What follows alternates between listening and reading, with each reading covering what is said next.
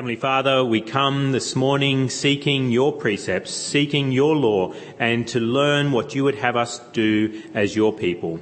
Oh Lord, we pray that you would indeed save us as we seek you. May we live out our salvation with fear and trembling here this morning, and may we be yours, because we are the ones who have put into practice what you have told us to do. And we pray this in your Son's name. Amen. Well, we've been going through John 13 together, and this is the Last Supper of the Lord Jesus that has been described in John chapter 13. We've looked at how Jesus gets up at the beginning of the meal and washes his disciples' feet and what he is teaching the disciples in doing that action. And then we've looked at the betrayal of Judas, and that's what we looked at last week, as Judas, one of his disciples, turns out to be someone who is willing to sell the Lord Jesus, sell him to death for a certain sum of money. And we see that Judas is well known to the Lord Jesus that he is going to do this, and so we were challenged last week to consider whether we could be a Judas, as people who have experienced great blessing from the Lord, as Judas did, whether we could be indeed a Judas as well. And now Judas has left the building, so to speak. In verse 31 we read, "When he was gone, Jesus then speaks." And so we've got this scene here now with the Lord Jesus, that Judas has gone out, and he's going to, over the coming chapters, there's these last words of the Lord Jesus before his death. And so what we've got really going on here, it's like a deathbed scene, where the Lord Jesus is about to die, and he's teaching his disciples some last things before he passes away. It's like a father lying on a bed in a hospital, and he has his family, his children all gather around him, and then before he dies, he says, "I've got some last things just to say to you. I want you to listen carefully to me. I've got some last things to tell you." And we can see that in the way that he speaks here. He firstly addresses his children as he addresses his disciples as his children. We see that in verse 33, "My children," giving that idea that he is addressing people for the last time. And then he also speaks about the fact that he is going away, that he is going to die. In verse 33, "My children, I will be with you only a little longer. You will look for me. And just as I told the Jews, so I tell you now, where I am going, you cannot come." He starts to speak more and more plainly about his approaching death, but he also speaks about the glory that he is going to experience in his death. And you see that in verse 31 and 32. "When he was gone, Jesus said, 'Now is the Son of Man glorified, and God is glorified in him.'" We understand that Jesus' honour is shown particularly at the cross, and he is about to go to the cross. Now that Judas has gone out to arrange for the soldiers to come and arrest him, things are in motion, and he is about to be glorified. And then he says in verse 32 as well, "If God is glorified in him, God will glorify the Son in himself and will glorify him at once." It's almost like he's going off to battle, not so much a deathbed scene, but he's going off before he leaves his children and goes off to battle to die a heroic death as a soldier. He's got something to say to them. And so what begins his discourse, his last words to his disciples? What has he got to say to his little children? What would you say? If you gathered your family around, you knew you were about to die, what would be the first thing that you would want your children, your family members, your friends to remember or to do after your death? What would you say? What does the Lord Jesus say? Well, we read it in verse 34. What is his first thing that he wants to say to them as he's about to leave them? Verse 34, "A new command I give you, love one another. As I have loved you, so you must love one another." What is the Lord Jesus' dying wish that his disciples would fulfill? It is that they would love one another. And that applies to us today as well. As Christ's disciples, the apostles were to love one another, and we as Christ's disciples today are to also love one another. Who is the one another that we're meant to love? Well, it's fellow Christians. It's fellow Christians. Like the apostles, we don't get to choose who we love. The apostles were stuck with one another as they're there gathered with Jesus as he's dying. He's saying, "I want you to love each other. I want you to have affection for one another and to serve one another." And it's the same with us today. We are to love our fellow Christians, The world gets to choose who they love. They love those they generally like and have things in common with, the people that they get on well with. We are not to do that. We are not simply to love those that we like. We are to love those that God has given us to love. It's kind of like the family that we have, our biological families. Why do you love your sister? Why do you love your brother? Why do you love your mother or your father? It's because they're your brother, they're your sister, they're your mother, they're your father. You love them because they are your family. And it's the same with us as Christians. The biological family often is there to teach us a reality in the Christian church. And so we are to love those around us as brothers and sisters in Christ because they are brothers and sisters in Christ.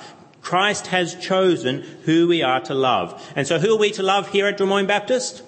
Well, look around you. Just like the apostles would have been looking around at one another at the table and thinking, does he mean that I've got to love that one and that one too? Yes, I can love that one, but I'm not sure about this one. No, we at Drummoyne Baptist are to be the same, where we look around at one another now and we say, yes, these are the people that I'm called to love by the Lord Jesus. Yes, I can love that one easily, I can love that one easily, but that one's going to be a bit tough.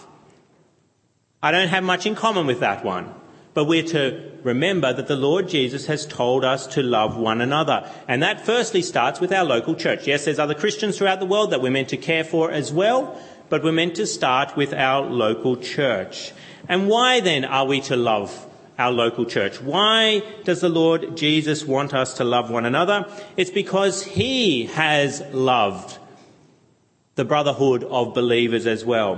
What does he say in verse 34? A new command I give you, love one another as I have loved you, so you must love one another. Jesus isn't calling us to do something he hasn't done himself. He has loved the church. He has loved the brotherhood of believers. He's loved us in this building. Jesus had a special affection for his people. Yes, he showed love to many people who are outside the church as well. He healed many people. I'm not convinced that everybody that he healed, everybody that he fed with miraculous feedings became a Christian, but he showed them love nonetheless. But there was a special affection, a special love for his apostles and his disciples who were following him. And it is meant to be reflected in us as well, that we have a special affection for the people of God because Christ has a special affection, a special love for the people of God. Yes, we are to love our neighbours. Yes, we are to even love our enemies. But we're supposed to have a special affection for the people of God. Christians from time to time tell me that they sometimes feel more respect for unbelievers, for people who are outside the church. They look at unbelievers and they say, oh, they seem to be much better people than those inside the church. It's much easier to love those outside the church than to love those inside the church. And that's something that I always struggle to understand. Because unbelievers may be nice to fellow humans, but what about the greatest command of all? What did Jesus say was the greatest of all commands that God gives? It was to love God. Love God. Love your neighbour is second, but the first is to love God. So how can we have a special affection for people who disobey the first commandment, who are willing to love their neighbours, but are not willing to love God? We should be interested in those who have the first commandment down pat, who are interested in loving God supremely. If someone has rejected God, there should be a disgust in our hearts for such a person, no matter how friendly they may be to fellow humans. We should have a real affection for those who are lovers of God.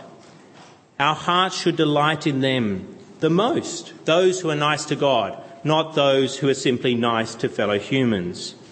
And then what we have to ask the question, so this is why we should love our neighbour, one another, love the people of God so much, is because the Lord Jesus has commanded it, because he had a special affection. Then we ask the question, how are we to show love? How are we to show love to one another, particularly here at Drummoyne Baptist, as committed believers to one another? What is the love of Christ? Well, we don't get to define the love of Christ. I don't get to define it here. That's what the world does. The world gets to define love. I've heard people say all kinds of things about love, the concept of love. And I look at it and I think that's not what I think love is. People often say God is love, and he's love according to what they define love is. But we don't get to define love. Jesus gets to define love. And what is the love that he would have us show for one another?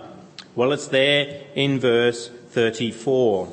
A new command I give you, love one another as I have loved you. So you must love one another. We love one another according to the love that the Lord Jesus showed. Yes, we're to have that special affection for people, for one another. That's why we have it. But then we've got to look at the Lord Jesus for how he loved his disciples, if we are to know how we are to love his disciples too. And one of the best commentaries on this verse and how we are to love one another is John himself in the book of 1 John. The book of 1 John. And I'll get you to turn with me there now. 1 John chapter 3. 1 John chapter 3, page 1209. So John, the apostle, wrote 4 books of the Bible. You've got John's Gospel, and then you've got 1 John, 2 John, and 3 John. And 1 John, 2 John, and 3 John are all epistles, letters that he wrote to his friends. And 1 John in particular is just a wonderful commentary on the teaching of the Lord Jesus, particularly in 1 John 13, which we're looking at this morning. I was tempted to read the whole thing to you, but I thought it may drag out the sermon a bit too long, and I don't want to overdo your attention this morning, take advantage of you. But basically, it takes 15 minutes to read the whole of 1 John. And so there, this afternoon, one of the things that you can do with this Lord's Day afternoon that he has given you is read all of 1 John. 15 minutes. Take that time and you will get a very wonderful commentary from the Lord himself through the Apostle John on the teaching of the Lord Jesus about love. But I want to give you just one little taste of that this morning. 1 John chapter 3, as we look at how did Jesus love, how are we supposed to love his disciples as he did. 1 John chapter 3, reading from verse 16. Verse 16. This is how we know what love is. We've been told to love. Now, how do we know what love is? Jesus Christ laid down his life for us, and we ought to lay down our lives for our brothers. If anyone has material possessions and sees his brother in need, but has no pity on him, how can the love of God be in him?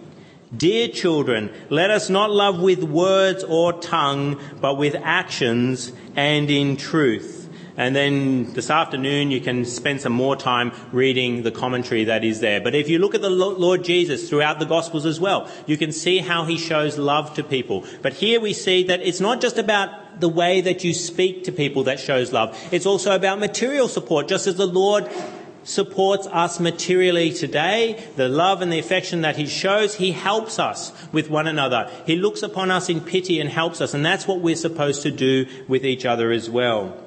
And so this shows the way that this commandment that the Lord Jesus gives in John chapter 13 is a new commandment. Did you notice that? It's a new commandment. But some of you may be saying, hang on, isn't it an old commandment to love the people of God? Isn't it an old commandment? And didn't we read in Leviticus 19 before that we're to love our neighbour as ourselves? And doesn't that include the people of God? Well, of course it does. So how is it a new commandment? How is this the 11th commandment that the Lord Jesus has given? We know about the 10 commandments, but how is this the 11th commandment, as some people like to call it? What makes it new? Well, it's because of the way that love is defined.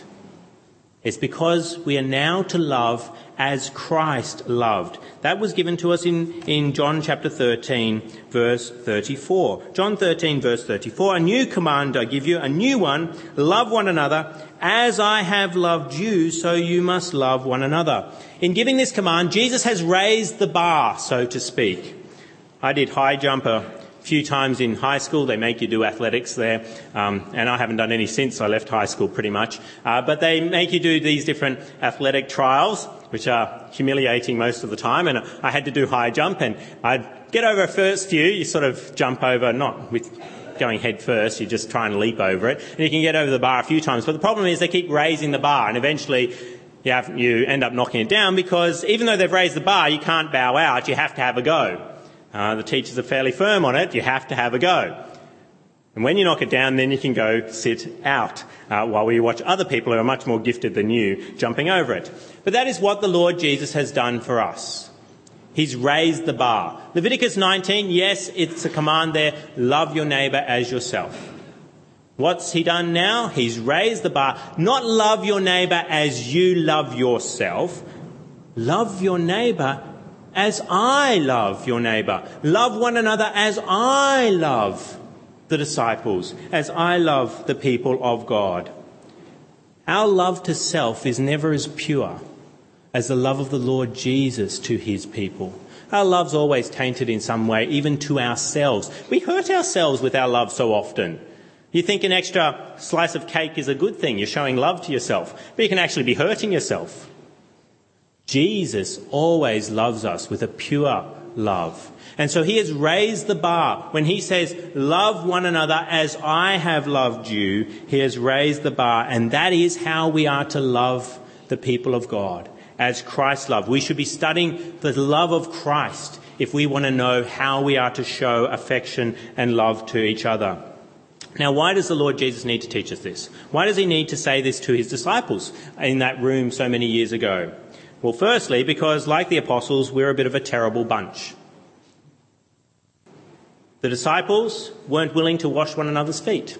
No one was willing to get up and wash the feet of the other people there. It was Jesus that had to get up. The disciples, as we looked at when we were discussing this before in Luke chapter 22, they actually had a fight at that table, that very table, about who was the greatest.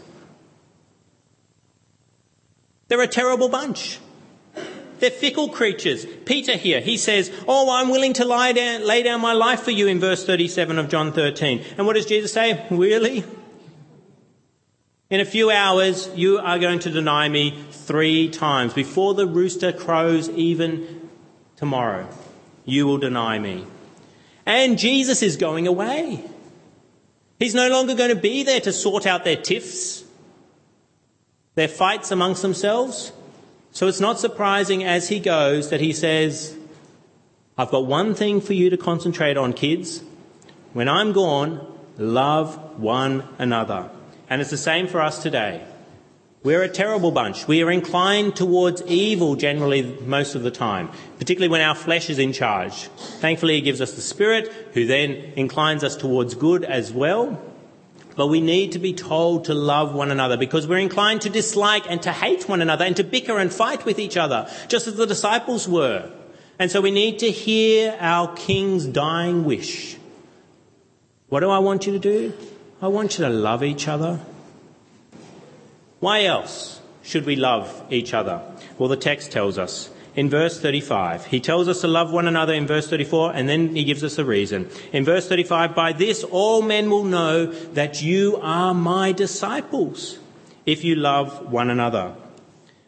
The world doesn't understand Christianity very well most of the time. They don't understand theology.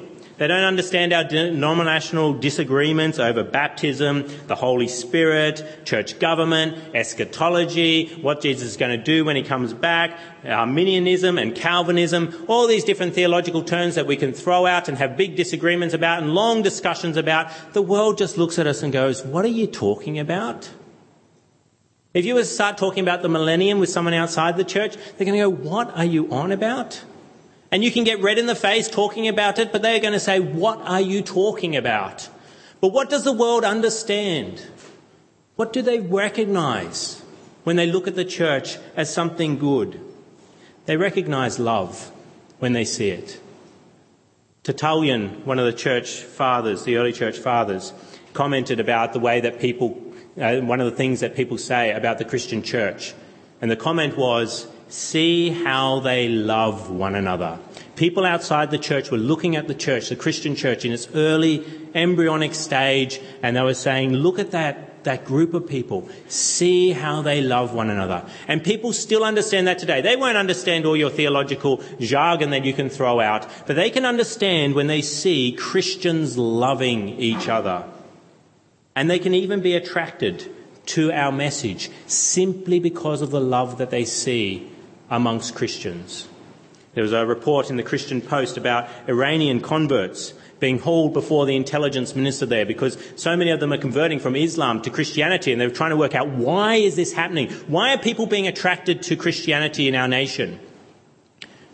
And the converts, many of them said, it's because we see all the fighting going on in Islam. You can't get your teachers, your professors to agree with one another, and you hate one another. Whereas Christianity, we see the love of Christians for one another, and that's what's attracted us to the message of Christianity.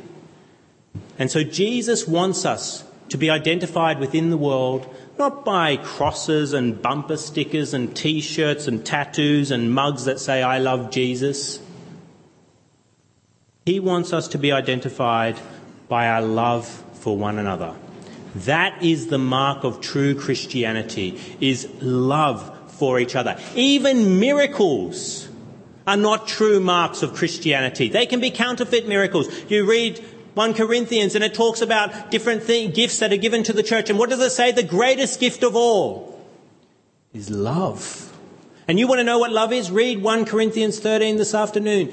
I wanted to read that with you as well, but I thought I'd spin out the sermon too long as well. Read that this afternoon along with all of 1 John. It won't take you as long as 15 minutes. 1 Corinthians 13, it has a definition of love that is to die for, literally. You want to show the world that you're a Christian?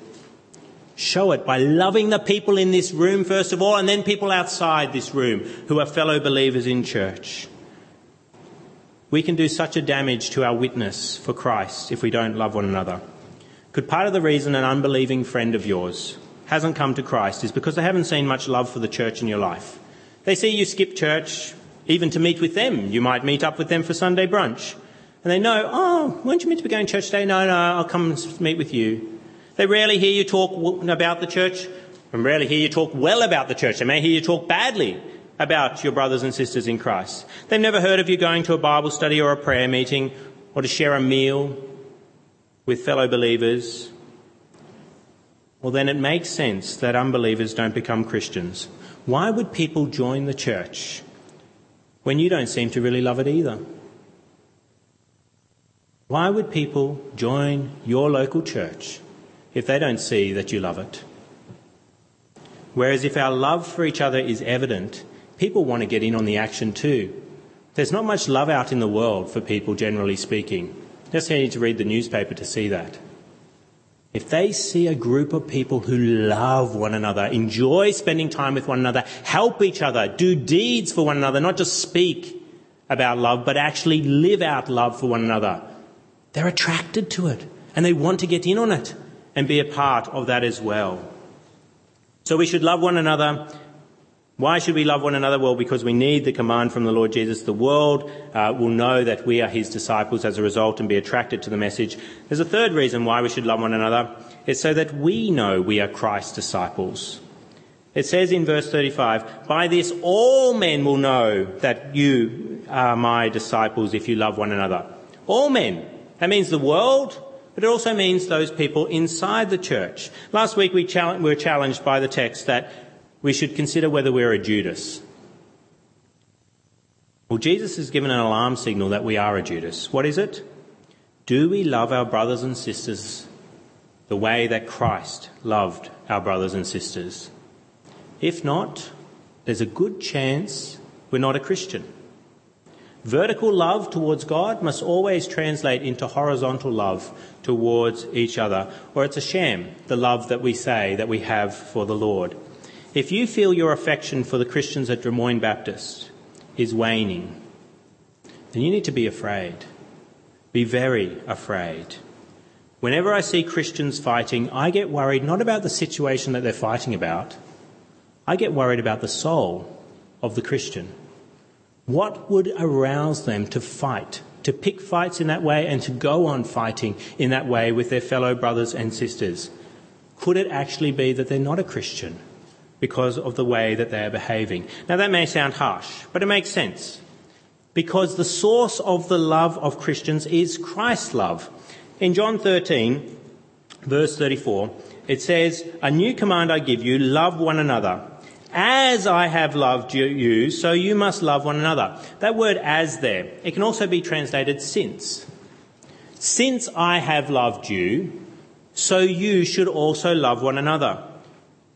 Because of the love of Christ for us, then that spills out into love for fellow man. And 1 John chapter 4 also points this out as well. It sounds harsh to say that if you don't love your fellow believers, then you can't be a Christian. Well, 1 John 4 tells us that as well. 1 John 4 verse 19 says, "We love because he first loved us. If anyone says, 'I love God,' great thing to say, yet hates his brother, he is a liar.